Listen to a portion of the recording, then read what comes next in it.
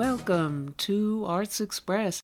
This is Prairie Miller, and on the show, in our crime scenes edition of Arts Express this week, with the bombing just now of a U.S. military base in Jordan that Jordan insists took place rather on a base in illegally occupied Syria, Pacifica host Garland Nixon is on the case as to the self-serving weaponization of words and the connection of fascism to the criminal enterprise U.S. protection racket known as their nearly 800 military bases on occupied land around the world.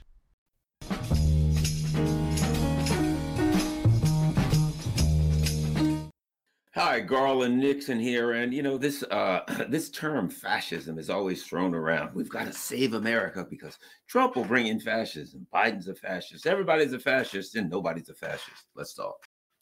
I was just thinking about the issue of fascism, right? It's a term that is thrown around, and to many people, to a lot of people I've noticed, here's what it means. It's like some people use the word communism, fascism, whatever, and they say that's communism, that's fascism. And to a lot of people, sadly and unfortunately, what those terms mean are something that I don't like, somebody that I don't like, something that's scary, something I don't understand, something that's bad, something that's evil, etc., etc. And the truth is, the matter is this, particularly in America, I find that about 99.999% of the people that call people communists have no idea what communism is. And the same goes for fascism. The only thing they know is, let's see, the Nazis. So everybody I don't like is a Nazi, right? And not even understanding this. If you use the word democracy, what does that mean? Are there more than one types of democracy? Is there a republic? Is there a bottom-up democracy? Is there a parliamentary system? I want to know, there's different types of democracies, right? There's the illusion of democracy as opposed to actually the practice of democracy, right? Then if we talk about socialism, communism, what does it really mean? Most people that say that have no idea, like call other people these terms in a pejorative manner, in a negative manner, don't even know what they mean. It's something I don't like. Joe Biden's a communist. He's far left and far right. The thing I recall, and that was Wikipedia at one time referred to the gray zone as a far left and a far right website at the same time. It is both. It's far left and far right, which goes to show something. What were they saying from their perspective if it was far left and far right? What they were really saying is this: we consider our brand of thought the mainstream thought, right? This is to us, to those people who are writing that, right? Our brand of thought, the way we see the world, is the acceptable way to see the world. Anyone who sees the world different or argues for a different ideological position, right, is an extremist. What difference does it make if you call them far left or far right? They're an extremist because they are not aligned with our method of seeing the world, our way of explaining things. So Max Blumenthal, you can call him far right, you can call him far left. It doesn't mean anything except I hate him. There are people, you're a communist, this guy's a communist, Joe Biden's a communist, right? Clearly, if you think Joe Biden's a communist, you have no understanding what communism is or socialism is, right? And most people, you've got the people, the Biden supporting people. We can't let Trump in. Why? Because he's going to bring in Nazism. He's going to bring in National Socialism. He's going to bring in fascism. Let's talk about it a little bit. Most of the things that I find in our society, people that call other people fascism, it's simply self-serving. If you're a conservative, then the people that disagree with you, well, those lefties are a bunch of fascists. If you're a lefty person, then those right-wingers are clearly fascists, right? Most of the time, it's just a self-serving argument that means people that I don't agree with or disagree with me strongly in a lot of areas are fascists. Let's talk about a couple of things that I think are fundamental to fascism. One of them is a commitment to war. Now, based on that, look at the Biden administration right now. Could there be a greater commitment to war than the Biden administration right now? Okay, what's going on? They deliberately started a war in Ukraine. Deliberately started. The government was overthrown by Biden and the very people that are in an office with him, right? And they, immediately upon overthrowing the government, they began to prepare Ukraine for a war with its gigantic neighbor in some dream world where Ukraine could defeat a country 28 times bigger than itself, right? This is so we're going to prepare you to fight your neighbor. Your neighbor is 28 times your size. You know, I can say that for a number of reasons, not the least of which being resources alone. It wasn't a good situation for Ukraine, but the war wasn't designed for Ukraine. Right, Ukraine was the cannon fodder. Ukraine was to be sacrificed at the altar of the neoconservative ideology, which I'm going to continue to argue is a fascist ideology. Right, that commitment to war. So what you have is you have a bunch of people who basically see the world as something to be conquered. They see two types of countries. They see, number one, countries that they've conquered. How can you tell they've conquered countries? Look at Germany. How can you tell they've conquered Germany? It's full of bases. When you conquer a country, if you're a fascist, if you're whatever you want to term you want to use, you're going to conquer a country. You're going to fill it with bases. That way, you've got it under control. You've got your military people walking around. There's nothing they can do. Korea loaded with bases, Philippines loaded with U.S. bases, Japan loaded with U.S. bases. If you want to see the countries that are the most controlled by the U.S. empire, count the bases. The ones with the most bases is that's what you're going to see, because bases are bases of occupation. They will claim they're bases of assistance and protection, but they're not. They're occupation. Right? So fascism has a commitment to war. That's it. A commitment to war. So therefore, when you occupy countries, right, like a Rome, you occupy a Germany, you occupy a Philippines, you occupy these countries. Those occupations are A, to control the country, and B, to use as imperial outposts for furthering your war interests, for advancing your war. Here's the example right now. What is the U.S. doing in Korea? They're setting Korea up to be the next Ukraine. Hey, South Korea, we're going to load you up with bases, and we're going to set you to fight North Korea, to fight China, to fight whoever. We're going to use you as cannon fodder. Philippines, loading you up with bases to fight China. Japan, loading you up with bases to fight China, right? What is it? These countries have been conquered, and now they are to be, their populations, etc., are to be sacrificed. And the ruling elite in those countries, unless something happens that they're overthrown or whatever, the ruling elite is just going to act on behalf of the fascist occupying power. So that commitment to war is inextricably linked to the occupations of the conquered nations. So there are countries that are being conquered, the countries that have yet to be conquered, because that's the only kind of countries there are to the fascist occupation, to the fascist expansionist war-making country. The countries that have been conquered are then utilized to expand your empire and to attack the countries that haven't been conquered. All you have to do is look at who are the enemies of the United States. China, they got an independent foreign policy. Russia, independent foreign policy.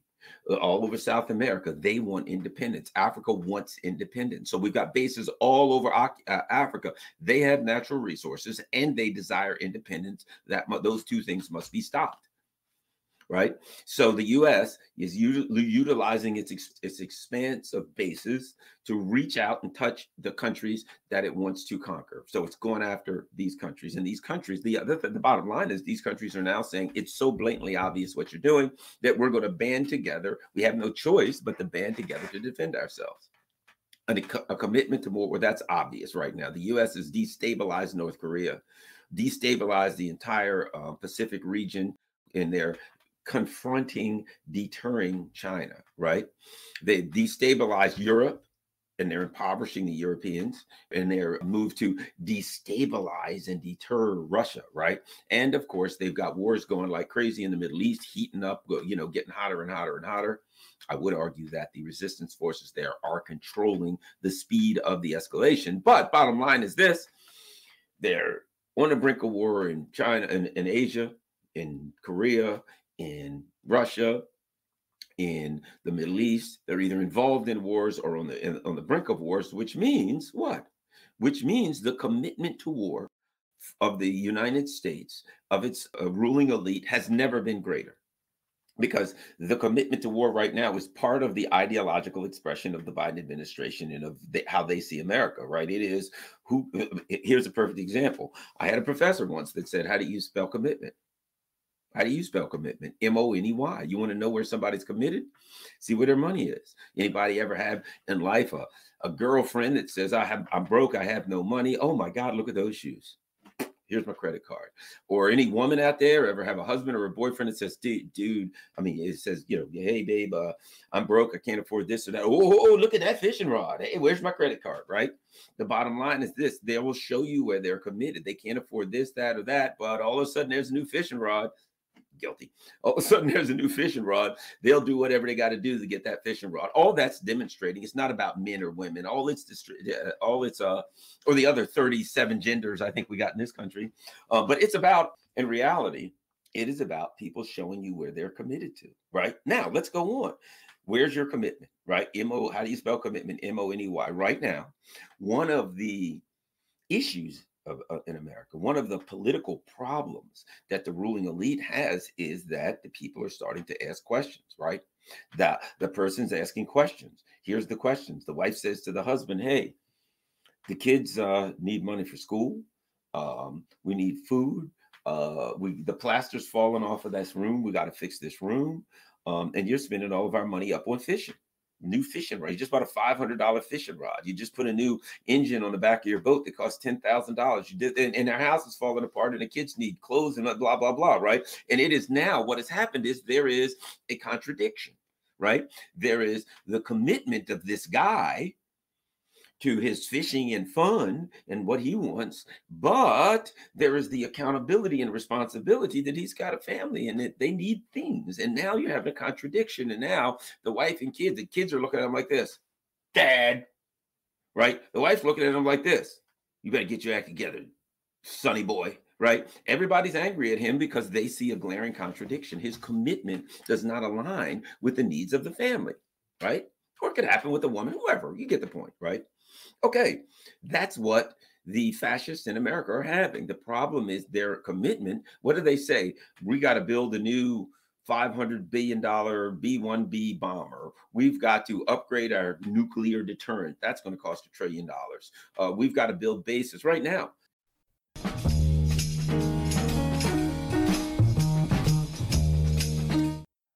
And coming up next on Arts Express, Kathy Kleiner Rubin, the sole survivor of the notorious Ted Bundy massacre of her female dorm classmates in Florida, has just detailed the horrors of her ordeal and determination to survive and prevail in her memoir, A Light in the Dark. Rubin delves into all of this and more, including the difficult journey to once again trust men emotionally, romantically, and sexually. That has something to do with, well, her subsequent search for masculine appeal among lumberjacks. First, a little about her memoir, then Kathy Kleiner Rubin.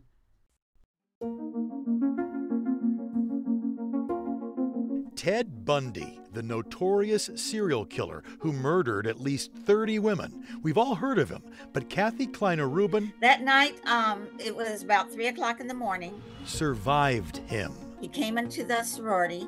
He went to the first door and attacked Margaret Bowman. January 1978, Kathy asleep in her sorority house, and in just seconds... I did wake up, and I was gurgling, making all these sounds, but I was just not making any noise because my throat and my tongue were almost bit off, and I couldn't talk with my jaw broken in 3 places. Bundy changed her life. He'd already murdered 2 of her sorority sisters and likely had plans to do the same to her. But that's when a car pulled up outside. The headlights saved her life.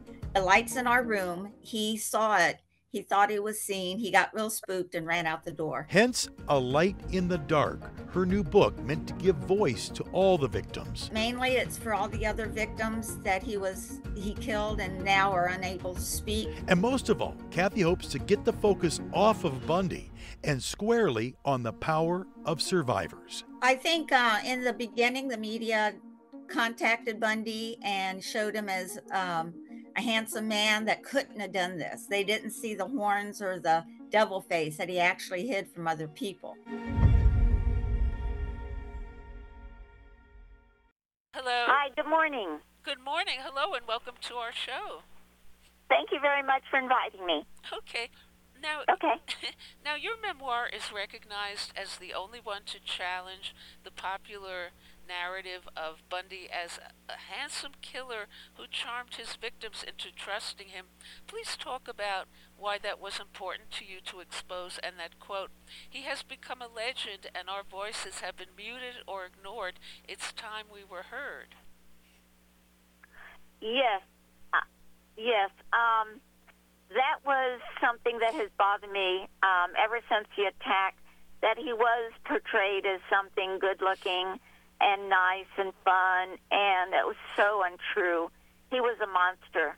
He was a monster at heart and by soul, and he would kill women, and he wanted to keep their bodies, their souls with him. He was a soul collector. He would kill them. He would mutilate them. He would cut their head off. He would do terrible things to them and then leave them to dead. These women never went to him, never asked to be attacked, never asked to be anything for him. He attacked them in their beds at night. That was his M.O. He was never challenged. He wouldn't have handled being challenged by anyone. He was such a loser. And he was such a person that couldn't control himself, but then couldn't be held responsible for what he did. And these women were attacked in their bed at night when they slept. And then he took them to the woods, and he would do things to them that were horrible. He would keep them. He actually put makeup on them and violated them again. He was so sick at that point. No women really went to him. The only two women that we can find were two that went hitchhiking. And back in the 70s, that was very common to have anybody go hitchhiking, and it was safe considered at that time. And what do you feel it is about our culture that would give rise to such a sexist distortion of the facts when it comes to male violence against women? I think that most of them look like everyday people. You know, most of the serial killers don't have horns and mugs and everything that looks like, oh, this could be a serial killer. And they blend into society as best they can. And for them to stick out, and really attack someone so brutally, that it was amazing that they are portrayed in such a good fashion. And I think Ted Bundy was one of the first where the trial was actually live. And during that time, he was shown, and never was he really shown to be an ugly person until they had photos of little Kimberly Leach and photos of Margaret and Lisa Bowman, the two women that were killed in my sorority house that night when he attacked me and my roommate. And how do you feel writing your memoir has helped you survive such terrible trauma emotionally and psychologically and be able to then again trust a male relationship? I have survived because I wanted to survive. I needed to survive. I know when I was 13, I was diagnosed with lupus, and I had to take chemo and lost all my hair, was homebound, and could only look out and see people walk by, but never had I had a chance to have anyone inside. So this was something I knew I would get better at. I didn't want to live with lupus. I didn't want to feel that way. Then after the attack, I found that I was not scared, but I was uncomfortable to be around men I didn't know. And I didn't want to live like that either. So after my mouth was wired shut, my jaw, for 9 weeks. And after I became, it opened up again, I wanted to be somewhere where I could not be afraid of men. So I went to work at a lumber yard. And I was the cashier then. And I could see as many men as I wanted to. And I knew they weren't going to hurt me. I didn't know them, and I wasn't afraid of them. So I worked at the lumber yard for a couple of weeks, and then I quit because I knew that wasn't going to be my lasting job that I wanted to do forever. And I learned one thing. There are a lot of cute men that work construction that go into lumber yards. So I got over my fear of men, and I also learned where all the cute construction workers were. So this is another way I got through what I needed to get better. And do you have any thoughts about why females, the largest victimized group in the world, are the only such group not protected by a federal hate crime statute? I think it was so common. There's so many women out there, and there's so many men. There's not a lot of men, but there's so many that want to hurt women. And it should be a hate crime, but for so long it's considered a crime of passion that it's not considered a hate crime because these women they feel, were allowing themselves to be attacked, were allowing themselves to be vulnerable, which is so not true, so not true. Most of these women were in their bed at night, and a lot of women were walking the street, being where they should be, walking back from school, walking from a library. So I don't think these women's hate case was more than just a desire of a crazed serial killer. And how do you feel your memoir can help other women delving into your own horrible experience, and what you hope to convey to your female readers? I went through a lot, and I know each time when I had lupus and survived, I knew it was within me to go through survival and I didn't want to live in a little box and with no windows. I was over that. I lived 1 year at home, but I was ready to go out and to spread my life out and to see what else was out there. I wanted to run and see and jump every hurdle I could because I just knew there'd be something better on the other side. And then when I was diagnosed with breast cancer at 34 and I had chemo again, it was just something that this was not going to be a part of me. This is not what I was going to live for. And I really wanted to live for people around me. I had put them through so much with the traumas I went through that I wanted them to feel better. I wanted to feel better for them. And I just think that by hearing this and touching on different areas, that someone may feel something that they can't go through, but they can. If you pull that strength out that's within yourself, you pull it out and you lean on it. Like, I can't have a good day today. Yes, you can. Just tell yourself you can and hold that strength, and tomorrow's going to be a better day. And what advice would you give to other women to protect themselves in such potential situations? My first thought is that women are on the phones so much. They walk, they fall off a curb, they don't see what they're doing because they're on their stupid phones. And you don't know who's behind you. You don't know your surroundings. You don't know who's in front of you. And this person may be there to harm you. I remember I lived in New Orleans for 18 years, and as I would walk, my face in my phone, I would feel uncomfortable. So I'd stop and I'd lean against the wall that was next to me, and I'd let this person walk in front of me. I wasn't going to be a challenge to anyone. I didn't want anyone to come up from behind. So I turned around and waited for them to pass and looked them in the eyes, and then I was in control again. So I think women need to be aware of their surroundings, where they are, and understand that there are bad people out there. And not all of them are going to hurt them, but they should be aware of some that might. Okay, thank you so much for calling into our show, and I will get the word out about your memoir. Thank you so much. Bye. Bye.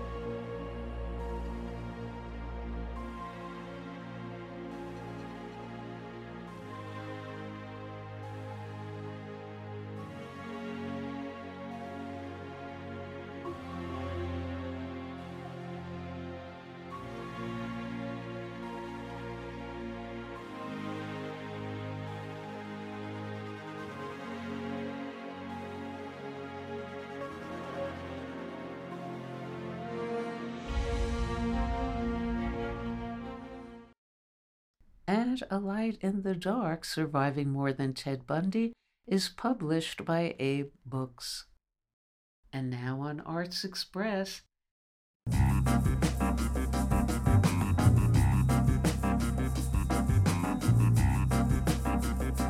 Hi, this is Jack Shalom. One of our favorite political commentators is Caitlin Johnstone, and we featured her work on our show several times.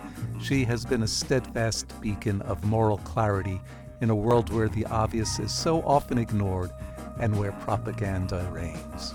Her work ranges from biting satire to poetry to incisive essays. So, along with our great Arts Express friend of the show, Mary Murphy, actor and voiceover artist extraordinaire, we'd like to present two recent pieces written by Caitlin Johnstone. I'm not going to say too much more about them as the pieces speak for themselves. Anne and Joe argue about the child-killing murder robot by Caitlin Johnstone.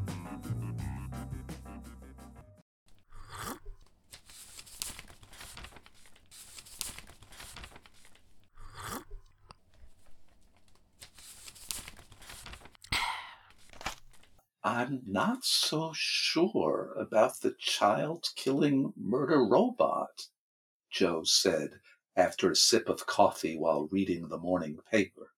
What?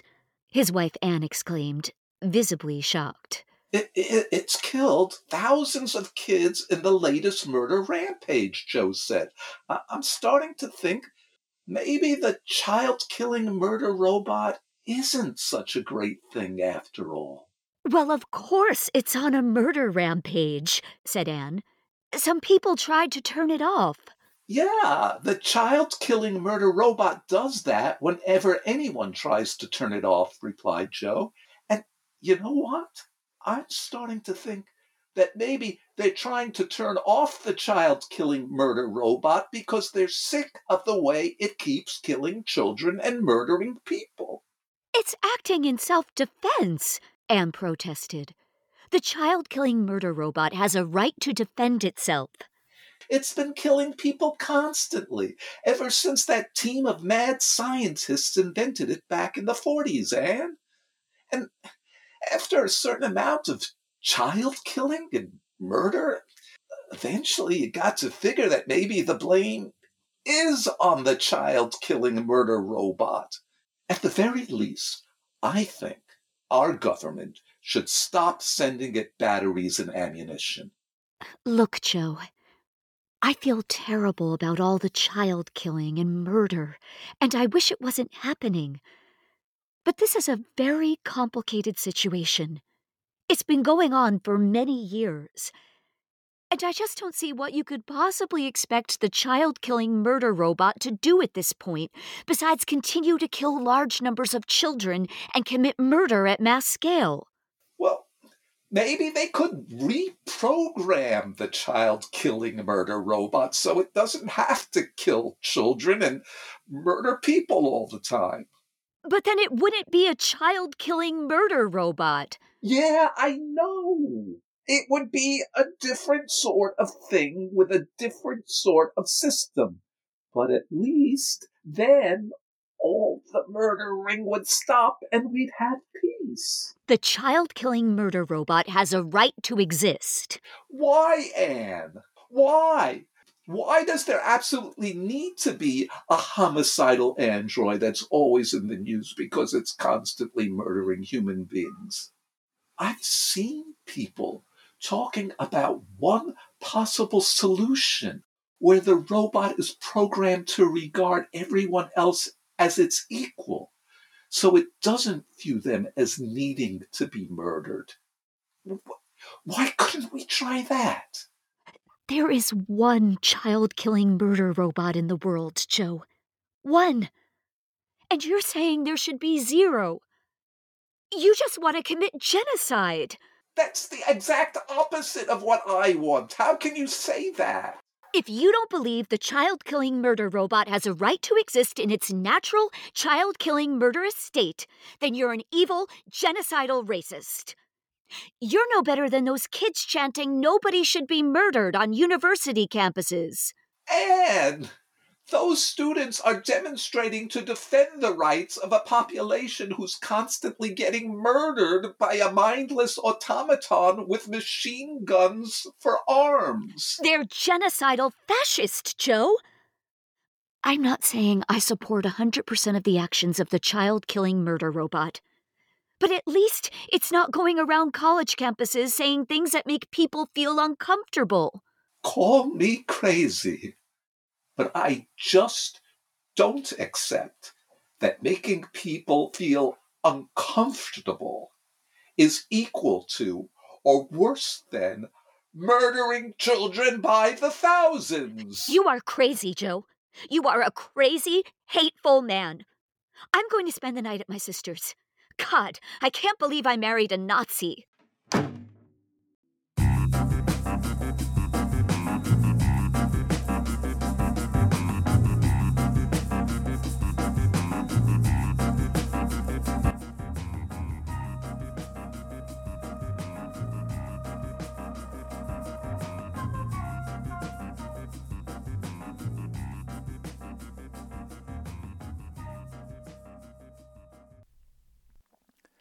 And now, the U.S. Secretary of State, Anthony Blinken. Let me be clear. The United States is not seeking to uphold this rules-based order to keep other nations down. To keep other nations down. To keep other nations down. The Rules-Based International Order by Caitlin Johnstone. The Rules-Based International Order has allowed the incineration of Gaza and the bombing of Yemeni forces who are trying to stop it. The rules-based international order allowed hundreds of thousands of people to be killed by Western-backed Saudi atrocities in Yemen. The rules-based international order allowed NATO powers to knowingly provoke a world-threatening proxy war in Ukraine. The rules-based international order allowed Western powers and their regional partners to plunge Syria into a horrific civil war by flooding the nation with heavily armed fascistic extremist factions. The rules-based international order has allowed the U.S. to invade and occupy a vast stretch of Syrian territory in order to control the nation's natural resources and prevent reconstruction. The rules-based international order allowed Libya to be turned into a chaotic hellscape after Western-backed forces killed Gaddafi following a long-desired Western regime change operation disguised as humanitarian intervention. The rules-based international order allowed the invasion of Iraq to destabilize an entire region, resulting in millions of deaths, following a campaign of deliberate lies and propaganda. The rules-based international order allowed the invasion of Afghanistan and a decades-long occupation sustained by lies and corruption. The rules-based international order allowed the imprisonment of Julian Assange for journalistic activities exposing U.S. war crimes. The rules-based international order has allowed the planet to be circled by hundreds of U.S. military bases, including in places where the people who live there vehemently oppose their presence, like Okinawa, Iraq, and Syria. The rules-based international order has allowed the U.S. and its allies to kill huge numbers of civilians with siege warfare tactics in nations like Yemen, Iraq, and Venezuela. The rules-based international order has allowed the U.S. to interfere in scores of elections around the world at will and forcibly topple inconvenient governments whenever it wants to. The rules-based international order has allowed China to be surrounded by a rapidly increasing amount of U.S. military bases and war machinery in preparation for a future conflict of unimaginable horror. The rules-based international order has allowed the U.S. to plunge the world into a new Cold War with rapidly escalating brinkmanship against nuclear-armed Russia and China. The rules-based international order has allowed our civilization to be controlled by the most powerful propaganda system ever devised, creating a mind-controlled dystopia of brainwashed gear-turners who are deceived into believing they are free. The rules-based international order has allowed unfathomable amounts of government malfeasance to be hidden behind an increasingly opaque wall of government secrecy. The rules-based international order has allowed the interest of ordinary human beings to be subordinated and subjected to the interest of billionaire corporations and sociopathic government agencies. The rules-based international order has allowed the destruction of our ecosystem for the enrichment of powerful plutocrats. The rules-based international order has allowed our planet to be dominated by an empire of extreme murderousness and depravity at the cost of nonstop bloodshed and ever-increasing tyranny.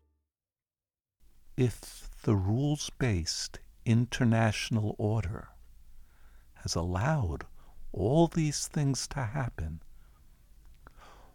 what kind of rules are we talking about exactly?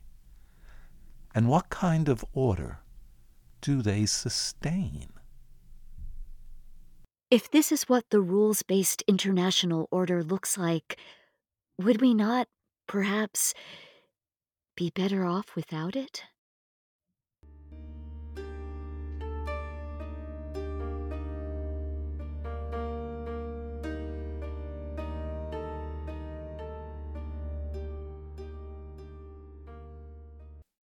You've been listening to Two Pieces by Caitlin Johnstone, Anne and Joe Argue About the Child-Killing Murder Robot, and The Rules-Based Order, performed by myself and Mary Murphy.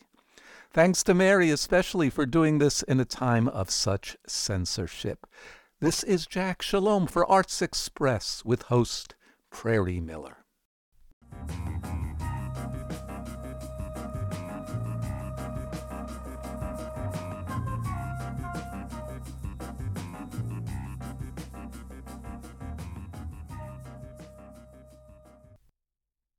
And up next on the program, in our Crime Scenes edition of Arts Express, Brett Gregory at our UK desk in a conversation on the horrors in history, folk tales, and movies. Hi, this is the UK desk for Prairie Miller's Arts Express, and my name is Brett Gregory. Even before the suicidal insanity of Brexit, the UK has always been regarded by the wider world as a very posh, very violent and very strange country, out of place and out of time, lost in its own history, locked inside one of its own dungeons. Indeed, to acquire some sort of insight into the oddity of our people, our customs and our belief systems, one only needs to watch 4 films: The Witchfinder General from 1968, the unsung classic Cry of the Banshee from 1970, Blood on Satan's Claw from 1971, and, of course, The Wicker Man from 1973. I could a tale unfold, whose lightest word would harrow up thy soul, freeze thy young blood. I am here to investigate the disappearance of a young girl. Where is Rowan Morrison? If Rowan Morrison existed, we would know. I suspect murder. Sergeant, I've already told... In the name of God, woman, what kind of mother are you? That can stand by and see your own child slaughtered? You are the fool, Mr. Harry. You're liars. You are despicable little liars. Where is Rowan Morrison? If Rowan Morrison existed, we would know. I suspect murder. She was... You are the fool, Mr. Harry. Where is Rowan Morrison? Oh my God!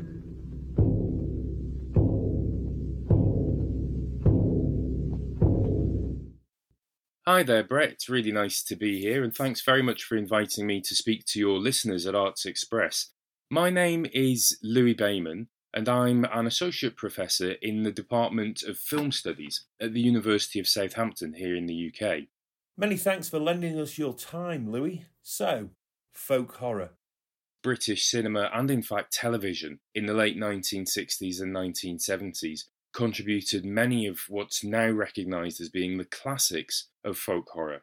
The folk horror scholar Dawn Keatley, in fact, points out that most horror can in some way find its traces back in tales around the campfire, in folk lore, in myths and legends that were particularly popular back in the earlier kinds of periods which folk horror often represents. And what about its cultural history? There had been an interest in folklore and the folkloric past, at least since the Victorian times. James Fraser and the Golden Bough, actually not a really particularly scholarly, reliable compendium of supposed pagan practices, but nevertheless one that was enormously influential on popular modern understandings of what might have existed before modernity in Britain. We're interested in looking back at the societies that we feel that we've supplanted, as well, of course, as looking forward to the society that we may wish to become in the future. Fascinating. Unlike most other film genres, folk horror is very much seated in British history, its internal conflicts, and its desire for self-destruction. Folk horror stages times of social crisis. So Witchfinder General is set in the 1640s during the English Revolution. Blood on Satan's Claw is set in the very early 18th century, again in England, and there's frequent reference made to the Jacobite rebellions, which were ongoing at the time. And then there's also a film called Cry of the Banshee from 1970, which was set in Elizabethan England. Who spurs the beast the corpse will ride? Who cries the cry that kills? When Satan questioned, who replied? Whence blows this wind that chills? What if there is a power that we know nothing of?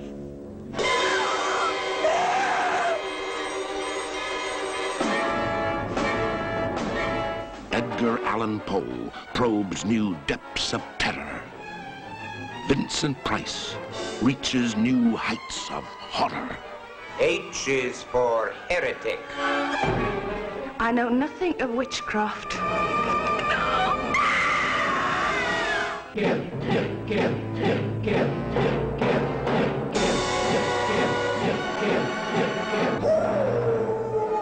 When Satan questions, who replies? Whence blows this wind that chills? What answers when the banshee cries and kills and kills? These are films that are squarely about Britain itself and British history, and can't simply be solved by a group of peasants with pitchforks chasing after Frankenstein's monster. There's an important class element here as well, because the Gothic tends to be set in the castles of barons and counts. There's a whole other history about how the Gothic is a product of a modern England which is going through the Industrial Revolution, capitalist liberalism, but looking anxiously back on the aristocratic past that it hasn't entirely left behind. However, what you get with folk horror is much more of a concentration on the peasantry, which of course made up the vast bulk of the population. What's distinctive about folk horror, though? What separates it and, in my opinion, elevates it beyond other horror subgenres? Whereas in the traditional Gothic, you might have vampires, werewolves, other kinds of ghouls that threaten the community from outside, in folk horror, what's distinctive is that it is the community itself that is the source of violence, of anguish, and fear. In folk horror, it's civilization itself which is the problem. It's belief systems, systems of ritual, systems of punishment and justice, which are actually particularly threatening. So it's not a fear of savagery, but actually of customs, of lifestyles, of arable agricultural land rather than the wilderness that we might associate with the sublime of the Gothic. And it's a fear of a particular form of education and social development. Fears of how what is totemic for one society could be taboo for another. I remember sitting in the living room in the 1980s and watching Psychomania on the television, hypnotised by its premise that, with a little bit of witchcraft and self-belief, suicide and death were just the beginning. However, these topics of teenage interest in our current happy-clappy corporate culture are now seemingly verboten. What I think is most radical is that folk horror removes any sense of there being a stable set of values at all, or any normative social order. both traditional society, pagan or cult worship, and modernity are all shown to be equally mad.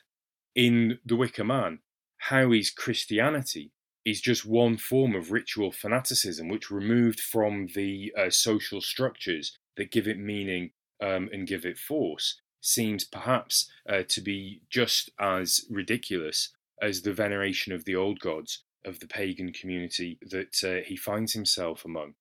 So I think that folk horror, actually, what's most disturbing about it is the way that it points to how some societies and belief systems actively engage in ritual sacrifice. Other forms of social organization might engage in pauperization, in the enclosures of the land, in persecution of heresy. And our adherence to one or another of those belief systems is not based on their fundamental rightness, but is based simply on accidents of history. The things that we find right and proper are considered by people from other cultures as horrific, and vice versa. When the grave of the devil is disturbed by the plough, the satanic essence of evil wreaks violent and revolting revenge. But it weren't human, sir. They were fur. Then it was an animal's remains. It were more like some fiend. And the evil grows quickly, attacking first the youth of the village and making them the devil's children. Ralph, look. Look. Oh, God, I prayed I'd never see that again. That's what they call the devil's skin. Doctor, witchcraft is dead and discredited. Are you bent on reviving forgotten horrors? How do we know, sir, what is dead? Blood on Satan's claw. Hail, Behemoth, spirit of the dark, take thou my blood, my flesh, my skin, and walk. Holy Behemoth, father of my life, speak now, come now, rise now from the forest, from the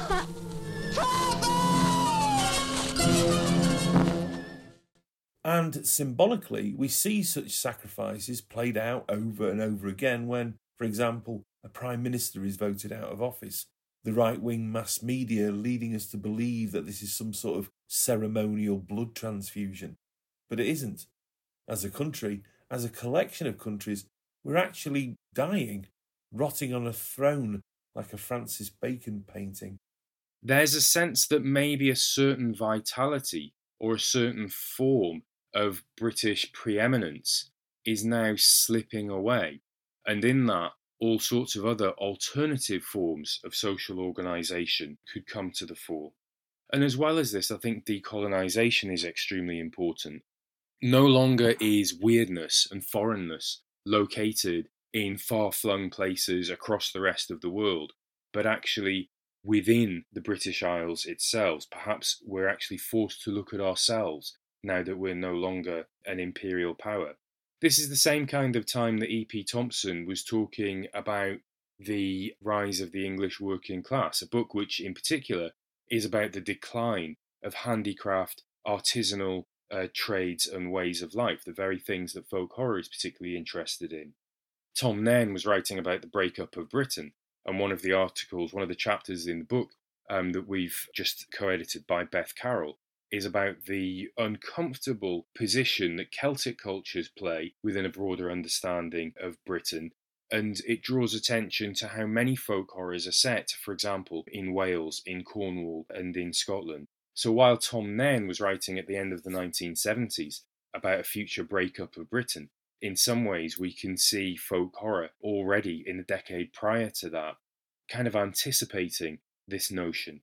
John Berger, the Marxist art critic, had caused a scandal with his television show from 1972, Ways of Seeing, where he demythologizes landscape painting by showing the ways that it actually asserts the dominance of a landholding class as being beautiful and as being part of nature, rather than the actual violent social process of enclosures and pauperization that it really was. So there's a very similar demythologizing impulse there in the films of folk horror, which, as I say, on the one hand, can be related to the counterculture of the late 1960s, or a sense that society in general is perhaps falling apart or disintegrating. There's a great deal of disorder and maybe folk horror is a fear of that sort of disorder, but underlying it even further, a more relativized place and understanding Britain's own place within history, a recognition of the violence that formed British history, and perhaps also a certain insecurity about what exactly Britain's future might be. It's such an all-encompassing and deeply involving film genre. For those who wish to investigate further, as well as your book, what would you recommend? Any of your listeners who are fans of the genre might have seen the recent documentary Woodlands Dark and Days Bewitched, which is a 3-hour-long documentary that sprawls across 100 years of film history from one part of the globe to another, and seems to pretty much cover everything that it possibly can do with any kind of sense of strangeness that might be attached to prior or rural beliefs and ways of life. And in conclusion, Louis, how would you personally sum up British folk horror? So I would say ultimately it speaks to a certain confusion about who we are as a society and where we're going. I don't think that there's the same kind of faith in progress that there was in the Victorian era or in the middle of the 20th century. And so folk horror speaks to a certain fear and an anxiety about social change, but without progress. Where are we going as a nation, as a people, as a class? What is there left for us to believe in? I couldn't have put it better myself, Louis. It's been an absolute pleasure. This has been the UK Desk for Prairie Miller's Arts Express with Dr. Louis Bayman, co-editor with Professor Kevin Donnelly of Folk Horror on Film, which is currently available through the Manchester University Press website. Cheers. And that's all we have time for today on Arts Express, Expression in the Arts. And if you'd like to express yourself too, you can write to us at theradiogoddess@gmail.com. Until next time, this is Prairie Miller leaving the station.